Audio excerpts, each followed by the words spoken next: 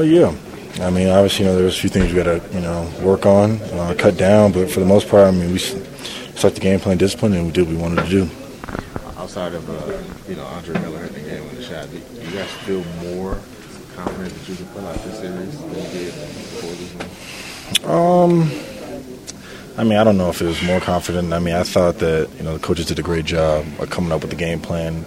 We stuck to it. We had success with it. And, obviously it came down to that shot, but I think we're confident that we just stick to what we're doing, that we'll have success with it. Early on, Curry was struggling, and they're obviously paying a lot of attention to him. Are you guys, licking your chops at the opportunity to get looks like you got tonight?